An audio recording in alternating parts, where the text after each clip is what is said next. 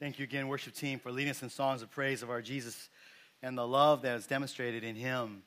And I pray that even as we worship here, but even as we worship out there during the week and during these couple weeks of Christmas season, that we would bring honor that is due the Lord Jesus Christ in how we live and how we speak.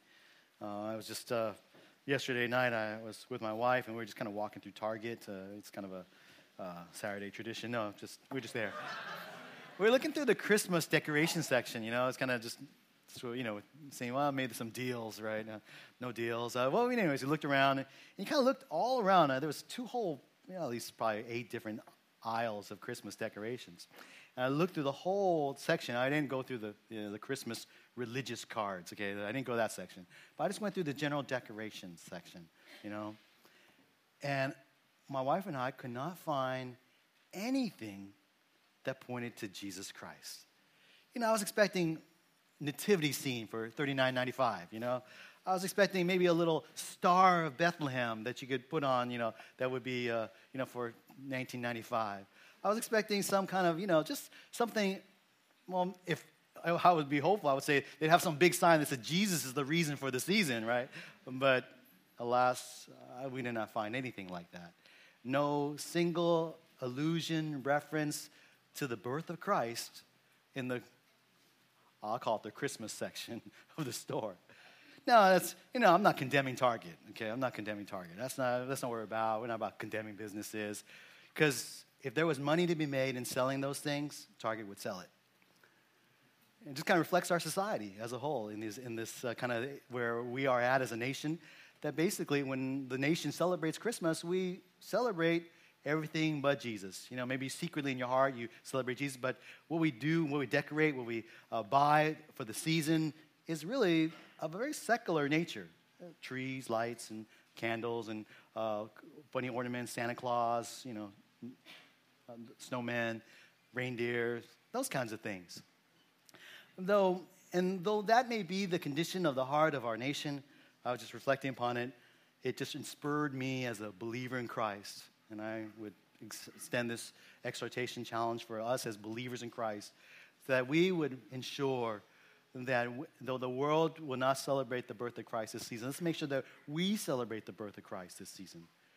No, not by putting necessarily nativity scene or putting up Jesus the reason for the season, but through our words and through our deeds and through how we celebrate it, do we proclaim, make known that why we celebrate this season is because of Jesus Christ, because of his birth that some 2,000 years ago for the sake of our sins. And so I would just say that's the pre-sermon for you, okay? That's all I have to say about that.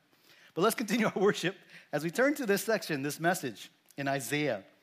And because as we look at this message on Isaiah chapter 9, verse 8 through 10 through 4. By the way, I want to welcome all you who are guests and visitors with us today.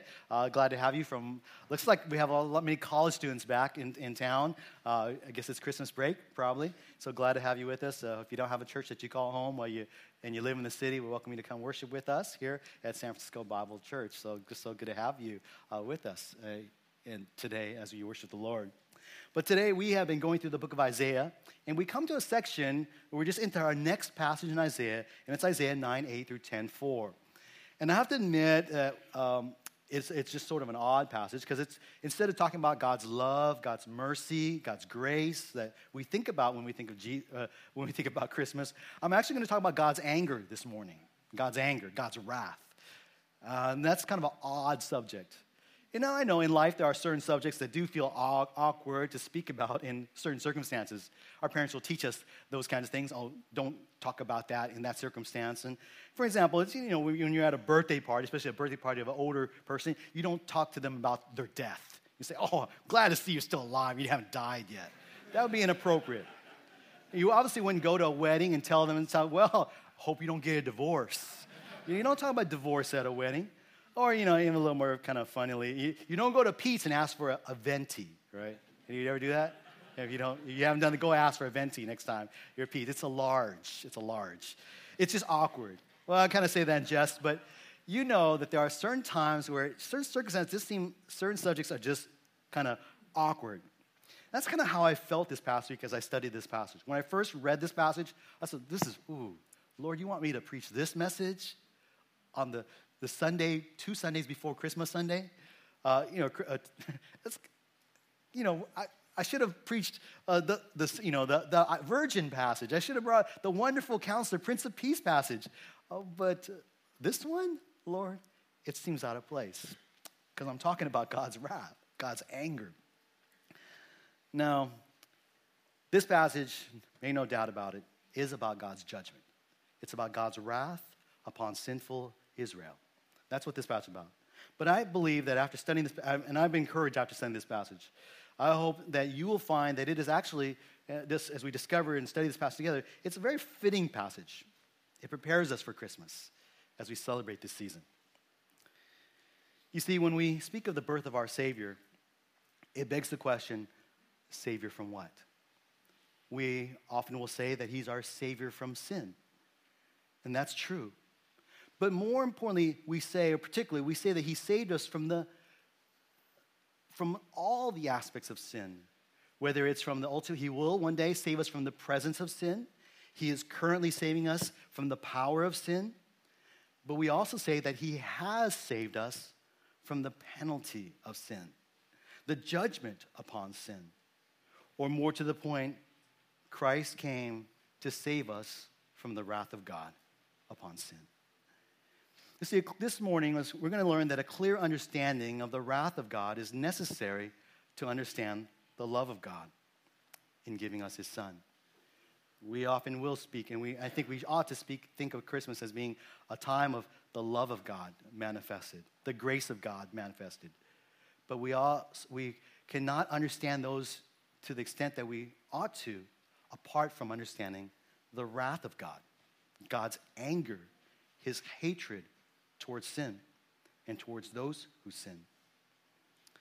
And just as a background for us, this passage is a new section. We just completed 7 through 9:7, where we looked about Jesus being the virgin who would be a child, the sign of the Emmanuel who would come, who would be a hope for the nation of Judah, the southern kingdom. But here at chapter 9, verse 8, a change takes place, where the prophet Isaiah no longer is addressing the southern kingdom, but we see that he starts addressing the northern kingdom, Israel.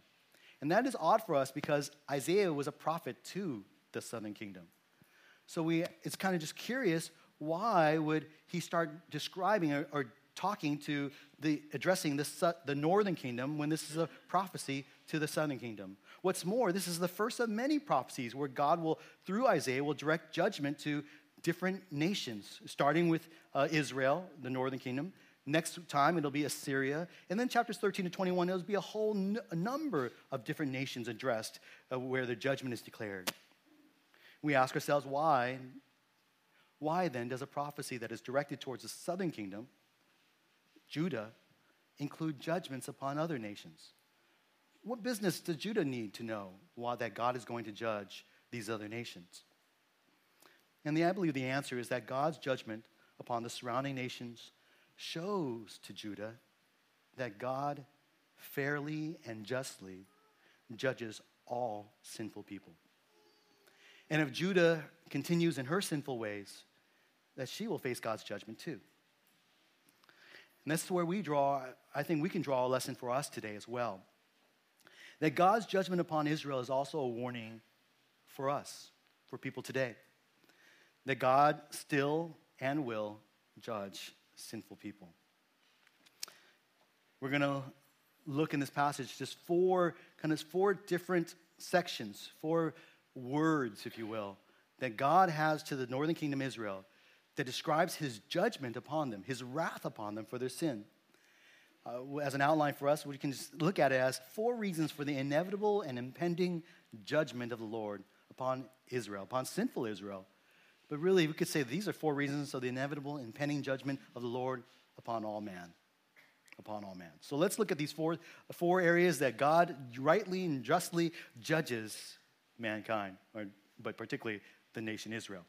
Number 1, but before we do that, let's pray. Father in heaven, we thank you for your word and pray that you would teach us now. even as we come to a subject that is a difficult subject.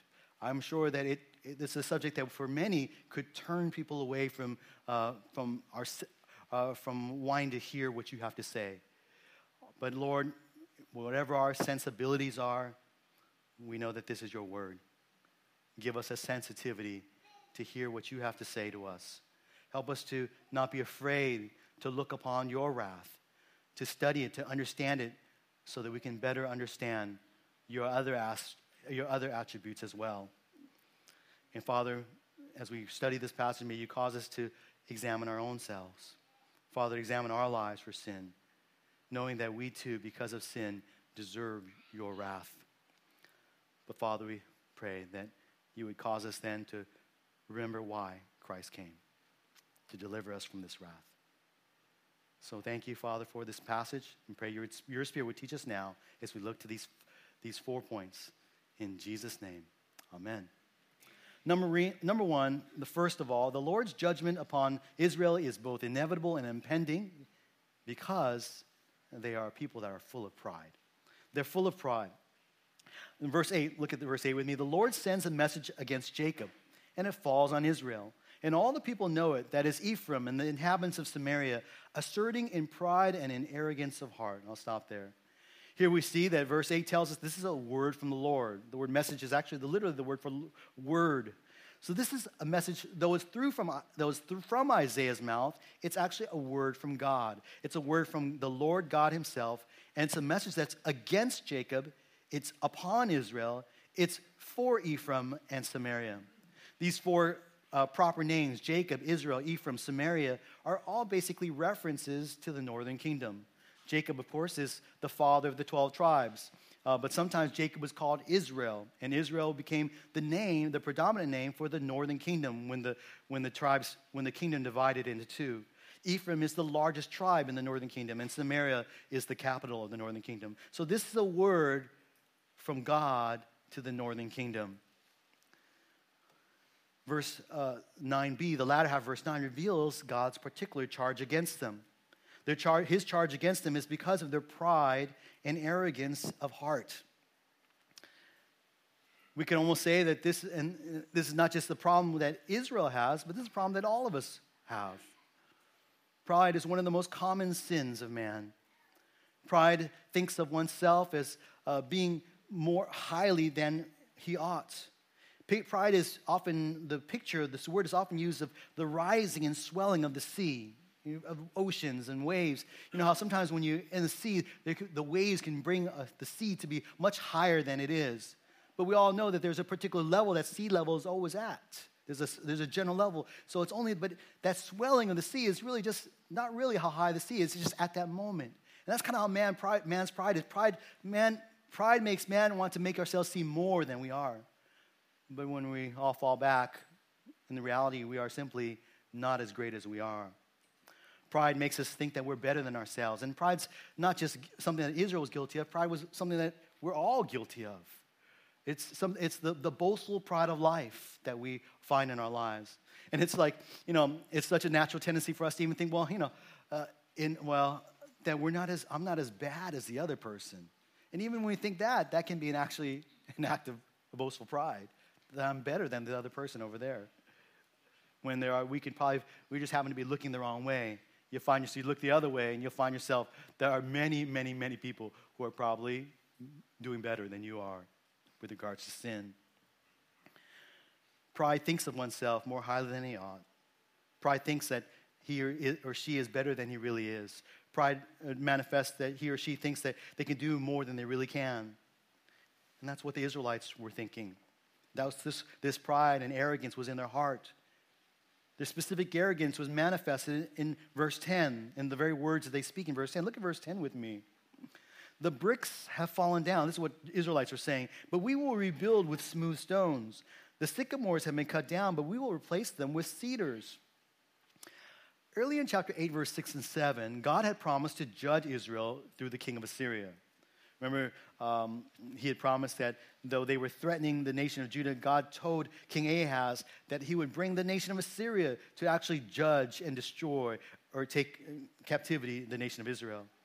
We know that historically, according to the biblical historical records, that this Syrian king Tiglath-Pileser would conquer Israel and carry many into captivity.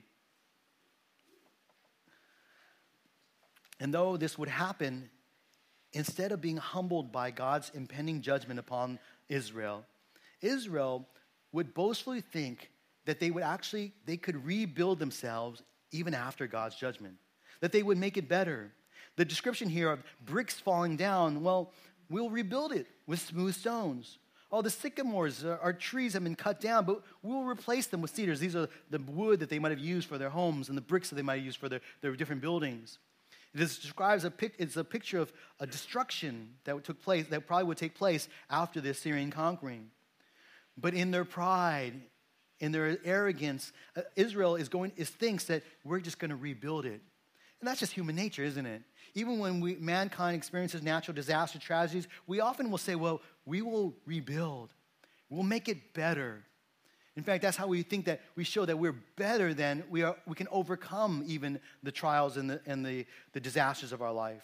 And that's what the Israelites did. In fact, the quality of the material even is improved. Instead of bricks, they're going to build with smooth stones. Instead of sycamores, they're going to build with cedar trees, and the cedars of Lebanon. Those are a superior type of tree.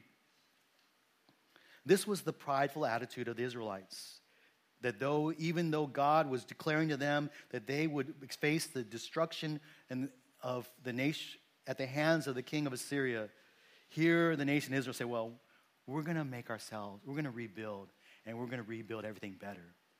No, there will be no rebuilding. They will all be taken into captivity. There will only be left desolation. This was the arrogance and the prideful arrogance of these Israelites. And this was common to mankind. This is manifested in man even from the earliest of days. We think of Genesis chapter 11, when the people of earth tried to build the first tower, the Tower of Babel, if you recall. And there they defied God. They said, so we will build this tower so it will reach to heaven so that we won't be scattered. They thought that they could accomplish things on their own hands, when God instead scatters them away. We see the consequences of this pride, this sinful arrogance in verses 11 to 12. Verse 11 to 12, look there with me. Therefore, here's the consequence for their arrogance. The Lord raises against them adversaries from Rezin and spurs their enemies on, the Arameans on the east and the Philistines on the west, and they devour Israel with gaping jaws. In spite of all this, his anger does not turn away, and his hand is still stretched out. We learn in the Bible, and we see illustrated here, that pride inevitably leads to destruction. Pride leads to destruction. The scriptures tell us in Proverbs 15:25 that the Lord will tear down the house of the proud. And in Proverbs 16:18, pride goes before destruction, and a haughty spirit before stumbling. Make no mistake, God is opposed to the proud. He gives grace to the humble. And so God, because of Israelites' pride, he promises to raise up adversaries from the surrounding nations. They had allied themselves with Rezin, who was the king of Aram, and he says, I'm going to bring to you Rezin's adversaries to come upon you. I'm going to bring the Arameans. So even the Arameans will be divided. There'll be other Arameans on the east. There'll be Philistines on the west. And the other enemies of Rezin will be primarily the king of Assyria. All these surrounding nations will gather around, will look upon Israel in its destruction, and they will see its desolation, and they will devour Israel with gaping jaws, with an open mouth. This judgment will be a total judgment. They'll be surrounded by enemies. And yet, we see, despite the terrible judgment that comes upon them for their pride, verse 12 ends with a phrase that just stands out. It stands out in this passage because it is repeated a total of 4 times. And it's a passage that teaches us that though there is a temporal earthly judgment that God brings upon Israel for their sin of pride, that God's wrath upon sin is not done. It's not done. Even though he pours out his wrath through their being conquered by Assyria, being surrounded by enemies, they'll eventually be taken into captivity. But God says he is not done. In spite of all this, his anger does not turn away, and his hand is still stretched out. That's what this passage means. It means that God's anger, God's wrath, does not turn away.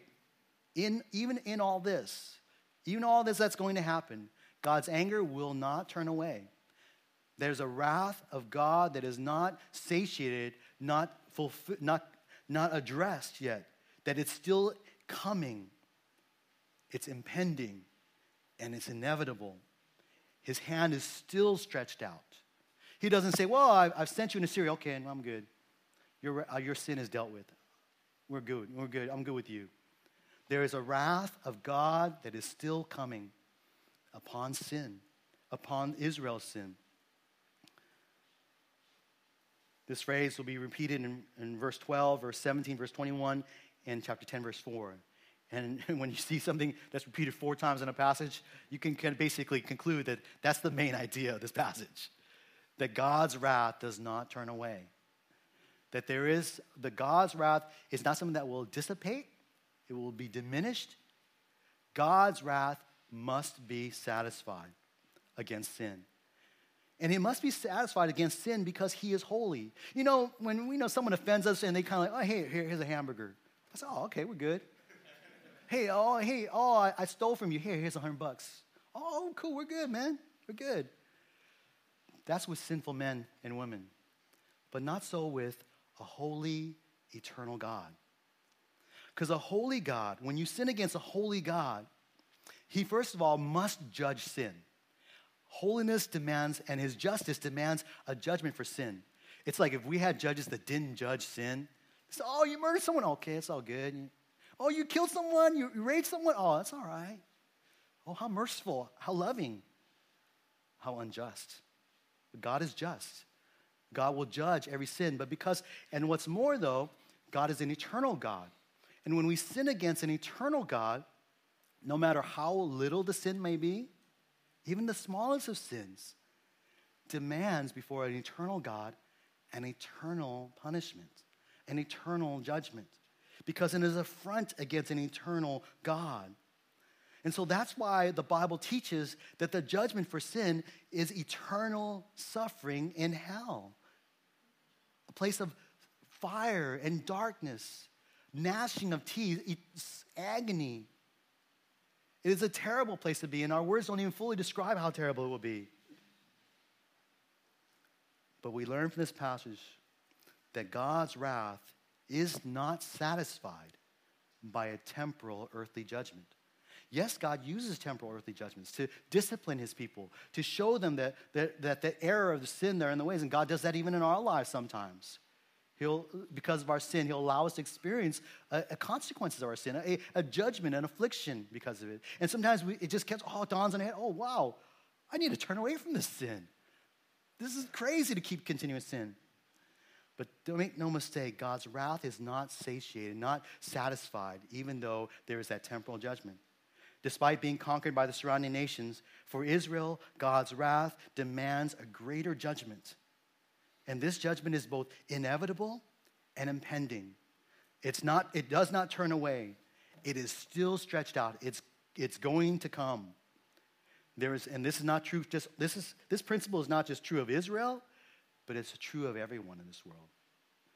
God, in a holy, eternal God, must judge every single sin with an eternal judgment.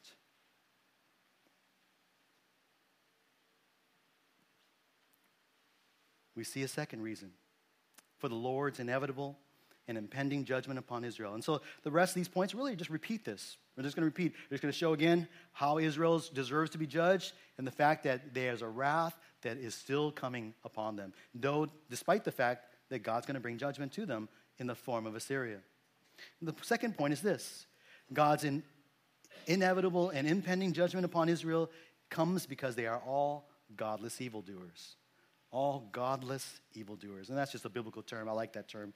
It's something really has a good ring to that. Godless evildoers.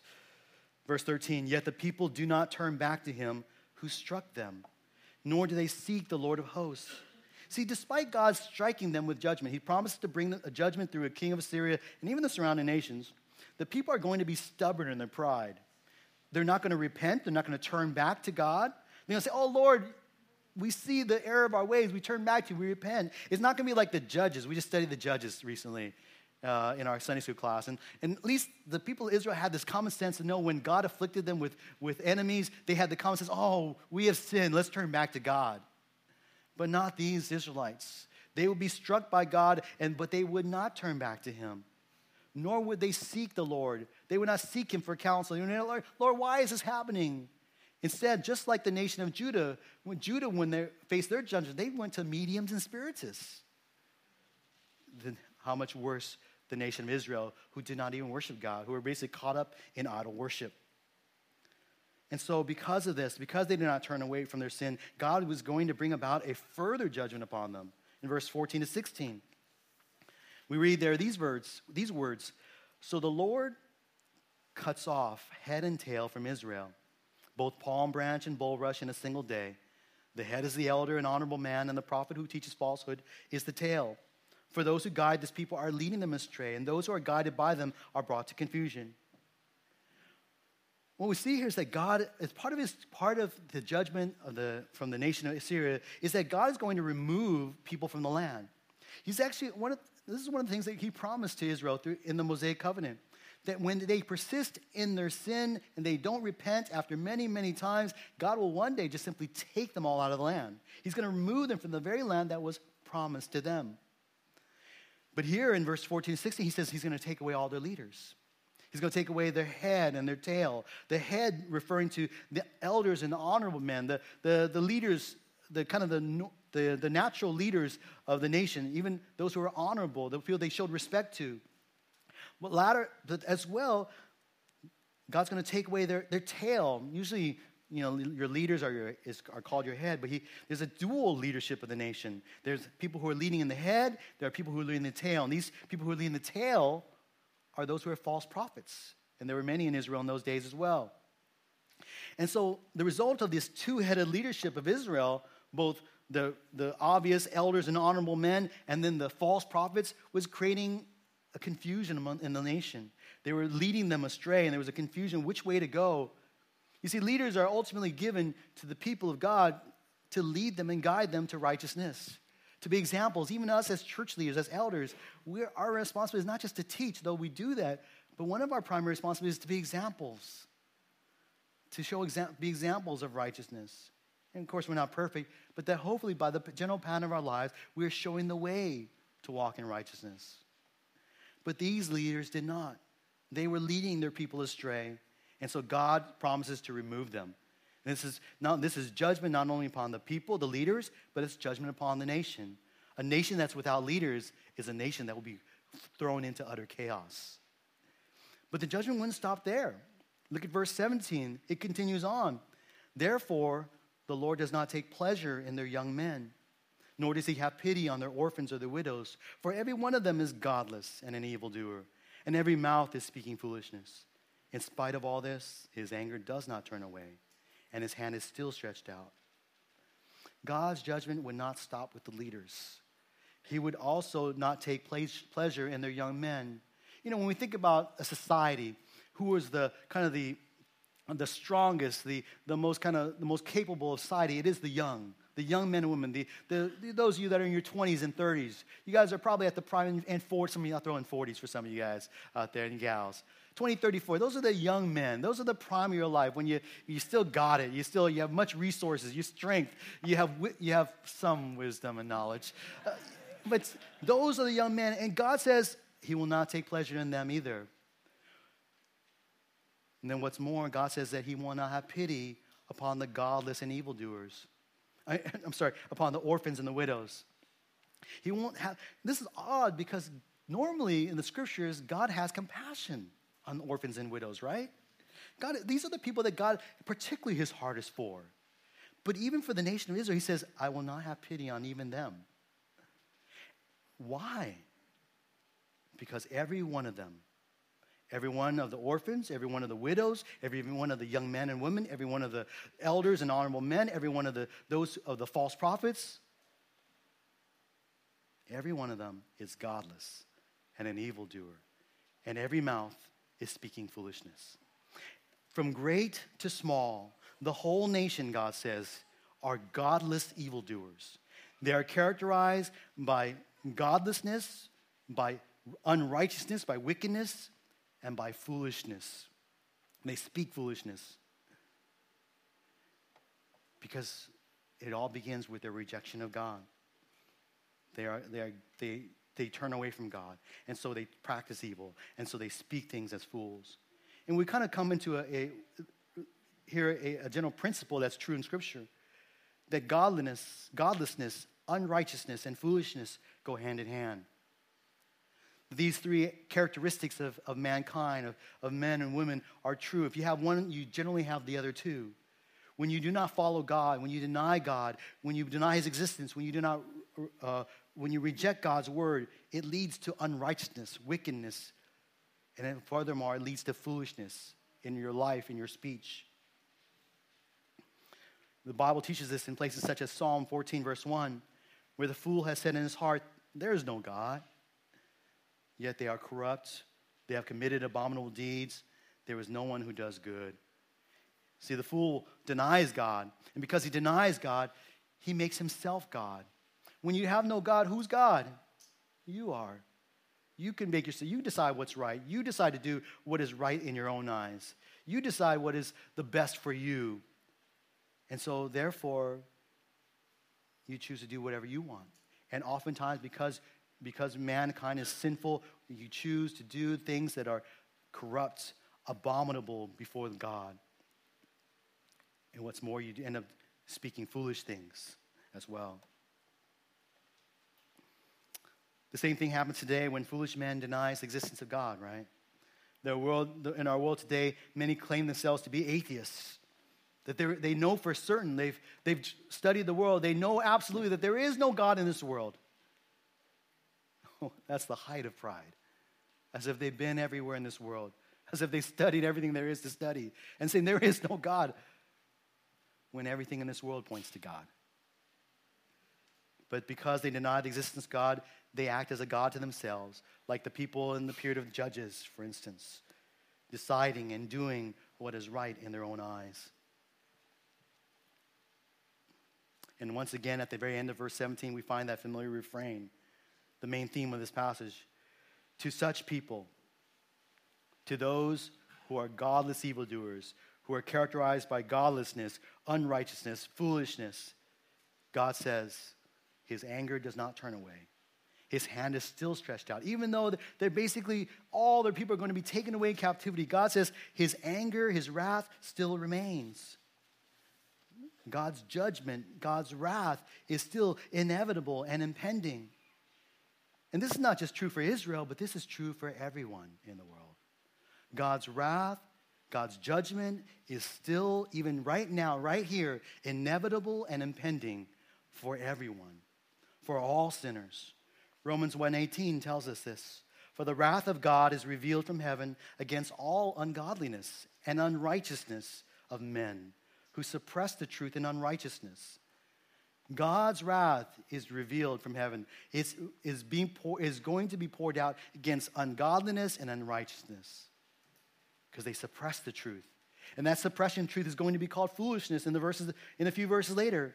For even though they knew God, they did not honor Him as God or give thanks, but they became futile in their speculations, and their foolish heart was darkened.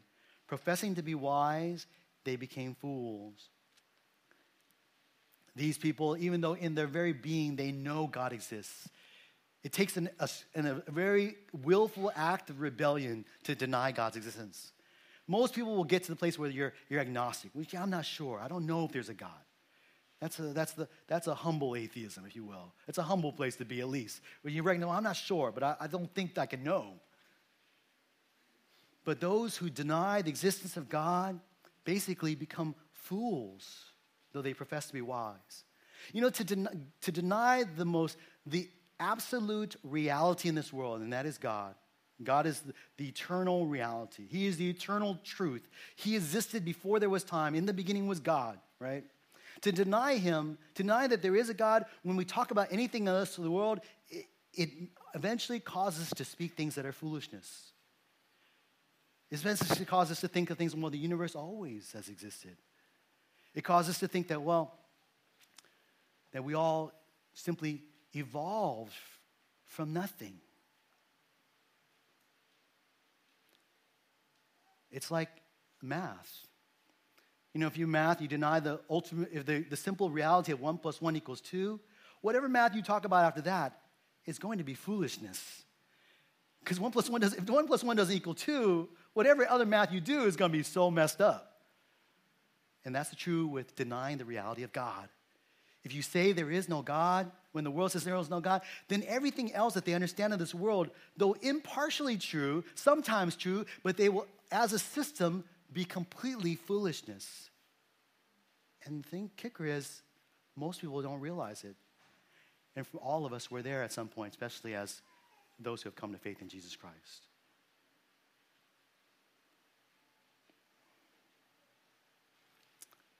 God's wrath remains upon all godless evildoers.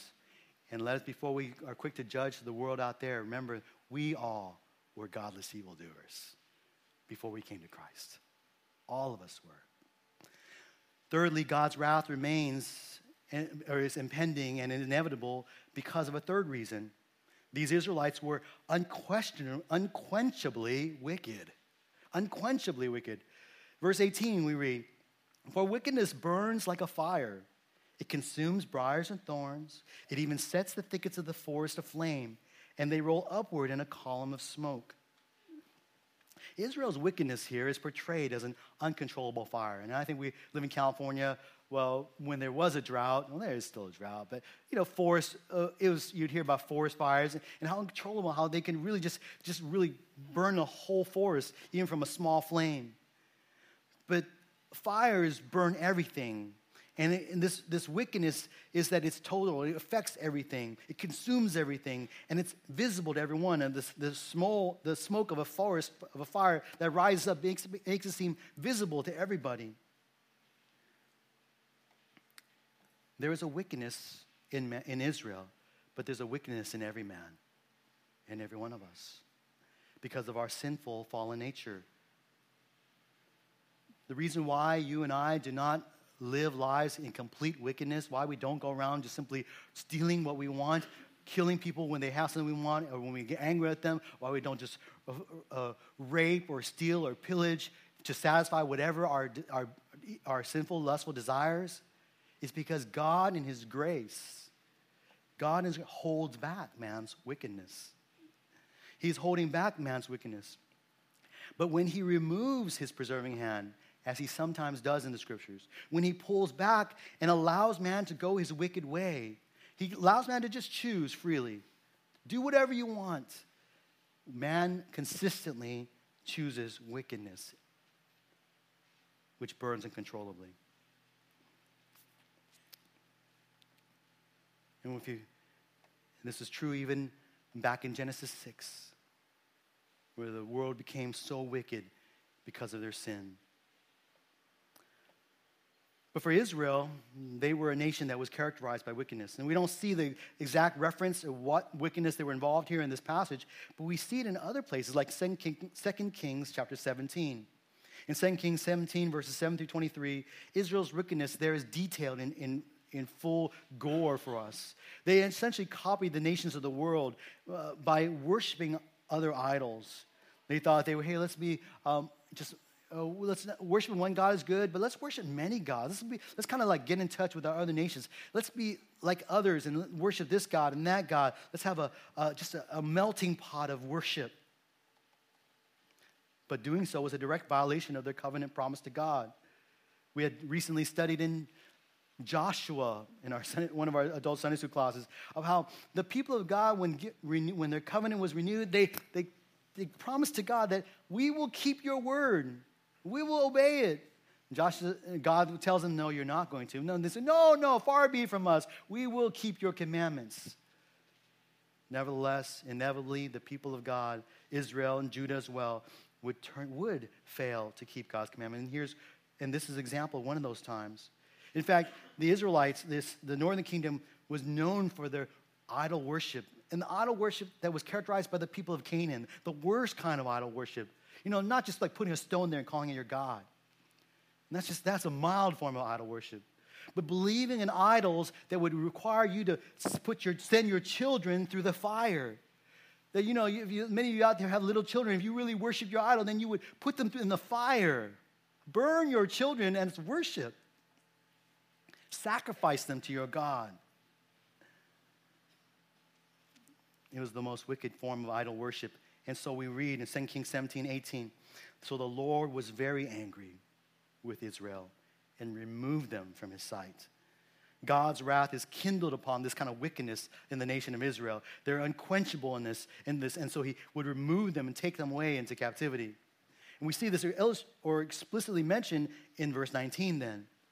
By the fury of the Lord of hosts, the land is burned up, and the people are like fuel for the fire, and no man spares his brother. See, God's wrath would allow the land and the people to be destroyed by the Assyrians. That's what's going to happen. That the Assyrians are going to come in, and they're going to burn. It's going to be a scorched land policy. They're going to burn everything. They're going to take everyone into captivity. And those few that are left in the land are going to be at enmity with one another.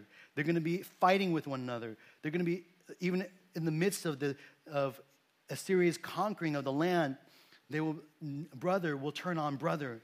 They will not spare each other. And then we understand this because this is the desperation of conflict and war. If you and I were in the desperation of conflict and war, there will be great temptations for us to turn on one another as well. That's how desperate this judgment will become.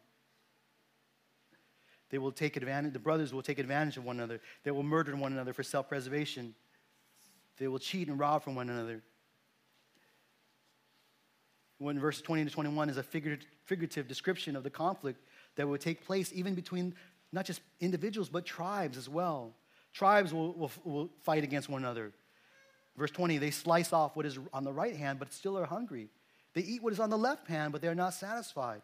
Each of them eats the flesh of his own arm. And initially, this sounds like cannibalism, and it's possible that would happen in war. But verse 21 explains this figurative language. Manasseh devours Ephraim, and Ephraim Manasseh, and together they are against Judah. In spite of all this, his anger does not turn away, and his hand is still stretched out. And so the people here turn on one another. They turn to the right, to the left. In figurative language, it talks about how they cut off the right and left arm. The very brothers that they are supposed to depend upon, they cut down in order to survive. They cheat, they rob, they perhaps even murder. And yet they're not satisfied. Two tribes are mentioned here. And two tribes of Israel, Manasseh and Ephraim, are mentioned. And if there were two tribes of Israel that ought to be the closest of the 12 tribes, it ought to be these two, right? What's special about Manasseh and Ephraim? Manasseh and Ephraim are unique in that they are not actually the sons of Jacob, of Israel. They're actually Jacob's grandsons. They're the sons of Joseph. Remember, Levi, the priestly tribe, would not be given an inheritance in the land. So there was really 11 tribes, but Joseph was given a double blessing because of his role in delivering and leading the people to Egypt to be saved from the famine. And so his sons, Manasseh and Ephraim, were given a double blessing in the land. Each became their own tribe. They each became one of the tribes of Israel. So there was 12 again. And so these two ought to have been very close. They share the same father. And yet it tells us that Manasseh and Ephraim were fighting against one another. They would devour one another in the conflict that would come with the Assyrian conquest. And the only time they stop is when they would join together to devour one of the other brothers, Judah in this case, the southern kingdom. All of this simply reflects the wickedness that would take place upon the land. There's a wickedness in the heart of man that when pressed far enough, when placed under the pressures of trials, of the crucible of destruction and conflicts, you and I know this, I think, at least I sure know it. When you're under pressure, you are much more susceptible to sin. The temptation to give in to sin is so much. The temptation to lash out at others, to protect ourselves, our own skin. We are tempted, and we often give in to hurt others to do it. Doesn't make it right, but that reflects the wickedness of our hearts, and that was the wickedness that was unquenchable in the nation of Israel. And we read that despite this judgment that is coming, that still God's anger does not turn away. Still, his hand is stretched out. God's wrath remains upon the wicked. And make no mistake, the wicked is not just Israel. The wicked is all of us, all mankind. There is none who does good. But furthermore, God's judgment is impending and inevitable for a fourth reason. And that is Israel, as a nation, are oppressors of the needy. In this very final word from God to the nation of Israel, to the northern kingdom of Israel, he pronounces a woe upon the nation. Remember when we studied woes in the past, a woe is really just a sound of groaning that people would make when they were under judgment. That you're going to just say, whoa. That's kind of how their sound is. And so this judgment will be so terrible that the people are going to experience woe. And so God now declares upon Israel that they will experience woe because they are oppressors of the needy. Look at verse 1 and 2. Woe to those who enact evil statutes and to those who constantly record unjust decisions, so as to deprive the needy of justice and rob the poor of my people of their rights, so that widows may be their spoil and that they may plunder the orphans. You see, the helpless in society in those days were the widows and orphans. And even today, widows and orphans tend to be some of the most helpless people in our society. But the people of Israel in those days, particularly those from the ruling class, the political class, the merchant class even, were using their privilege to enact statutes and make decisions to take advantage of these needy, these widows, these orphans, and all needy people in those days.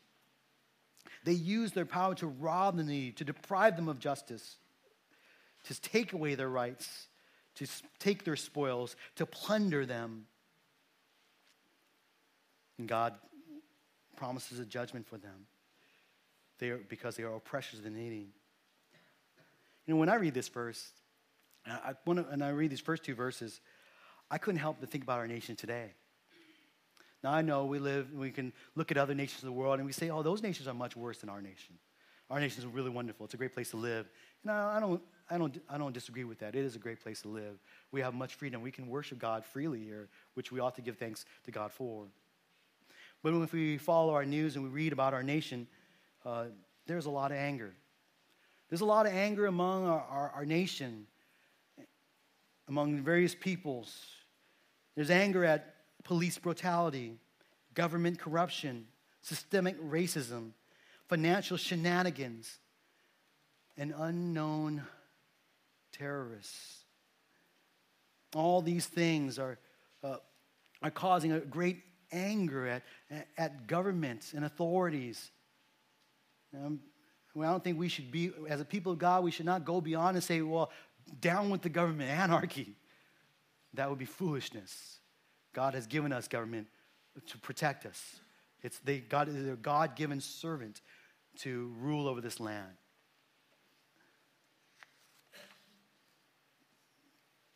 But as I think about it, we cannot deny that there is some, because there are sinful men in all places, that there are some areas of our government, of our business sector, of our educational system, of all our different institutions where there is a deprivation of justice and rights. We should acknowledge that. We should be ready to acknowledge that. That is the case in a fallen world. But I would add that there is one group of needy that are continually deprived of justice and rights, whose very lives are callously plundered as spoils, and that's the unborn. And you and I know that their murder under the name of abortion and their plundering under the name of medical research, all legally protected by our nation's laws, is the greatest injustice of our day. It is, because they don't have a voice. They don't get to speak up before they are torn apart, suctioned, killed. And woe to those who approve such laws. And woe to those who approve such practices. And this is the second time I've said this today, and I still feel angry about it. And I'm a sinful man. I'm a finite, sinful man.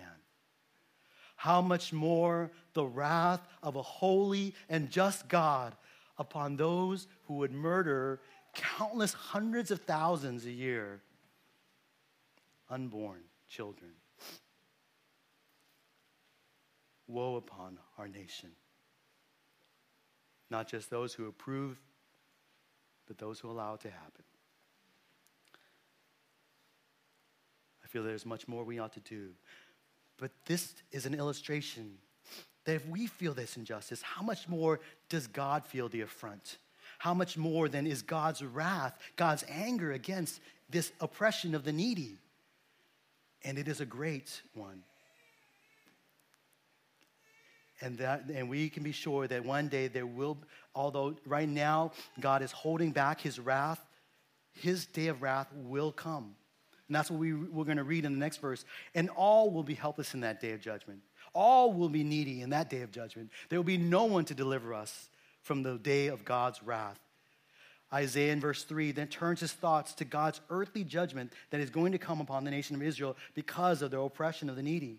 He says to them, now what will you do in this day of punishment? He's talking about the day when Assyria comes to conquer. But there's a foreshadowing even of the future judgment of God. And in the devastation which will come from afar. To whom will you flee for help? And where will you leave your wealth? Nothing remains but to crouch among the captives or fall among the slain. In spite of all this, his anger does not turn away, and his hand is still stretched out. We read here that the destruction of Israel at the hands of the king of Assyria will be so great that there will be no place for them to flee, no place for them to hide. They will lose everything that they've cheated others of.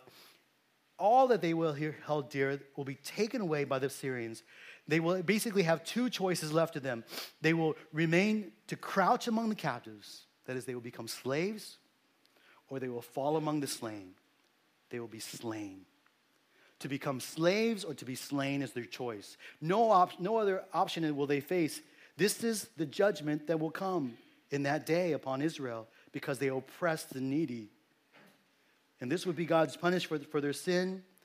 And despite even this terrible choice that will come upon them, we read for a final time that in spite of all this judgment, this is terrible, a slave or death. You can't get really more final or more terrible than that, it seems. But yet, God says, his anger does not turn away. His hand is still stretched out.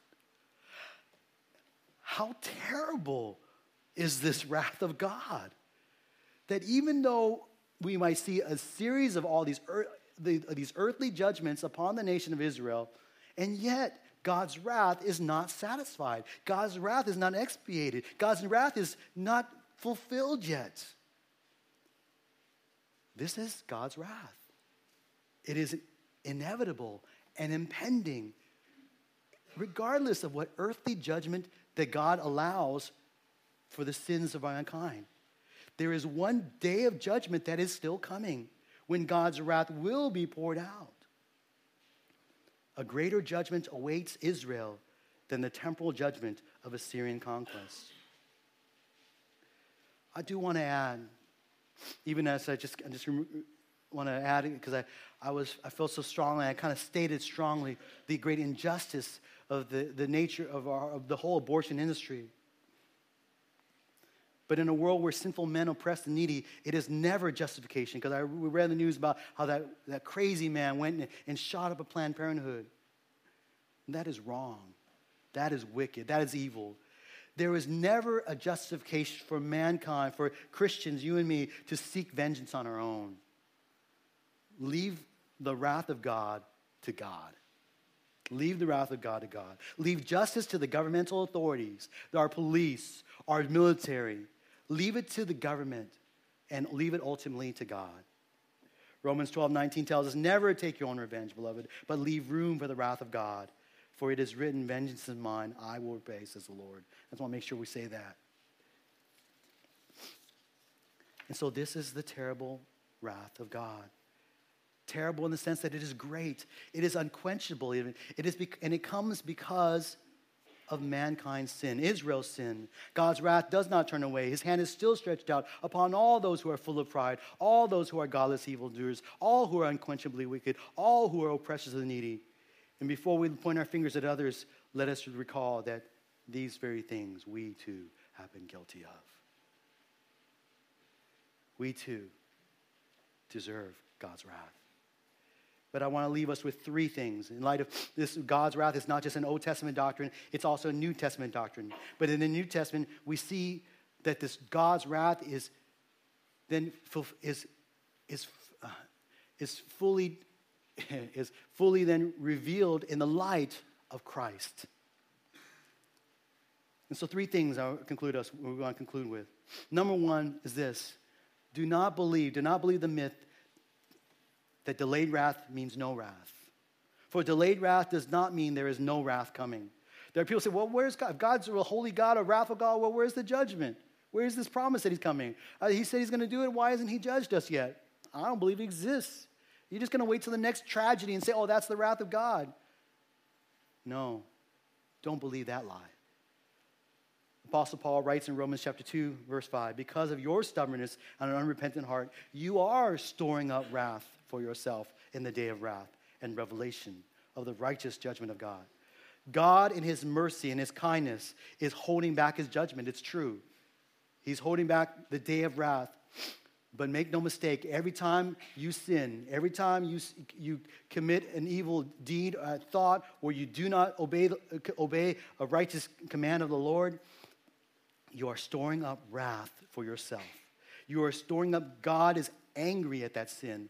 And there is a storing up, an increase, if you will, of God's wrath that we poured out for sin. All sin, every single sin. And there's a coming day that God's wrath will eventually be poured out on sinners for their sin. But until then, we are all storing it up for ourselves. That's what the scriptures tell us. And as sinful human beings, we are helpless. It's not like we could do a bunch of good deeds and kind of wipe out all the sin. God's a holy God. If we do what is good, that's what we ought to do how we ought to behave before a holy God. We are punished for our sin. So number two, what we realize we need propitiation. Now, whoa, what's propitiation, some of you might say? Propitiation is a biblical word, and so I wanted to include it. Propitiation is the appeasement of God's wrath. Because when we sin, God is angry, and God's wrath is being stored up against our sin. He hates sin, and he wants to judge sin. But the problem is we cannot appease God's wrath with our own deeds. You can't just do enough good deeds and say, oh, God, we're good now, right? You can excuse my murder, my thievery, my adultery, right? We're good because I did all these things. I gave all my money away, all 99% of it. I'm good with you, right? I'm good because I went out and I fed the hungry and I helped heal those who are sick. No amount of good deeds can appease God's wrath for our sin, because he is a holy God, an eternal holy God. What's more, we cannot appease God's wrath with our acts of penance and suffering. We can beat ourselves. Oh Lord, I know I deserve wrath. Beat ourselves. Like those who, used to do that. Some people around Easter would crucify themselves all over again. They'd actually crucify themselves, have themselves crucified. Well, not to the point of death, but they would crucify themselves, as some of you may know, as an act of penance. But even that, no matter what you do, you could strip off all your skin, peel it all off. You could cut off every limb, and still that does not appease the wrath that is being stored up for your sin. And what we need is propitiation, and this propitiation is provided from God. Romans 3:24-25a says, we are justified as a gift by his grace through the redemption which is in Christ Jesus, whom God displayed publicly as a propitiation in his blood through faith. Christ's atoning death, redeeming death on the cross, appeased God's wrath. God's very own Son, the eternal God, mighty God, eternal Father, the Prince of Peace came so that we who are helpless in sin might have that God's wrath resolved through his death on the cross. The appeasement of God's wrath comes through Christ. And so thirdly, this is why we celebrate Christmas. Because the birth of Christ is about the deliverance of God from God's wrath. The gift of his Son was so that we might be delivered from God's inevitable and impending wrath. Romans 5:8-9 says, but God demonstrates his own love toward us in that while we were yet sinners, Christ died for us. Much more then, having now been justified by his blood, we shall be saved from the wrath of God through him. See, we've learned today that God's wrath does not turn away, and his hand is still stretched out upon sin, every act of sin. Yes, the sins of you and I, even as Christians. It's not like, oh, God just, oh, you sin? Okay, that's okay. There's a wrath that each and every sin that you and I commit deserves, that we all deserve. And God's wrath does not turn away. It's not diminished because of anything else that we may do in this world. But for those who have repented of their sin and believed in Christ Jesus, God's wrath has been poured out on Christ. That wrath that you and I all deserve for our sins. That wrath that every single one deserves and is one day will be coming. It's inevitable. It's impending. It will come. Read Revelation. It's going to come and Jesus is going to be at the head of it. That wrath that you deserve was experienced by Christ on the cross. Christ took our place on the cross. The very one who took our place is the very one whose birth we celebrate. And so as you and I celebrate Christmas this season, we remember the birth of our Savior. But remember, let's not forget. Let us remember, in light of this whole passage about wrath, and I hope that didn't make you feel too, discouraged, but that it would cause you to remember and rejoice in more that that's why I have Christ. And if you don't have Christ, make sure you have Christ. If you are not a believer in Jesus Christ, I beg and plead you, God offers you the free gift of eternal life in Christ Jesus through faith in him. Repent and believe in Jesus Christ for the forgiveness of sins. That's why Jesus Christ came, and be delivered from the wrath to come. Because that wrath is inevitable and impending. It is coming. Either it will be borne by Christ on the cross for you, or it will be borne by you on the day of judgment. Let's pray. Father, thank you so much for Jesus. Thank you, Father, in light of this terrible yet clear picture of your wrath, that we have a Savior, that you have sent us your Son, who came to die in our place so that we would be delivered from the wrath that is to come. This terrible wrath that is a just wrath in every way, a holy wrath, an eternal wrath, but a wrath that we thank God. We thank you. We thank Jesus because Christ took it in our place on the cross.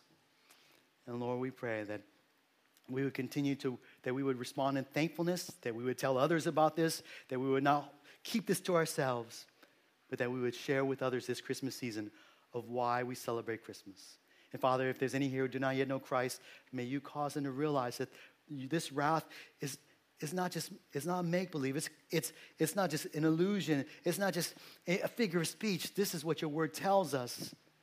Israel experienced it. Judah experienced it. And we will all experience it one day unless we believe in Christ. And I pray, Father, for them, that you would do a work in their hearts, cause their eyes to be open, their hearts to see that Jesus is the Savior from sin and from wrath. And that today they would turn from sin and self and turn in faith to Christ. This we pray so that we might all, every single soul here, might worship Christ this Christmas and rejoice in Jesus' name. Amen. The Lord bless you this week as you go forth. You're dismissed. You're dismissed. Have a wonderful week. We'll see you next Sunday. Or actually, see you Saturday, Christmas event.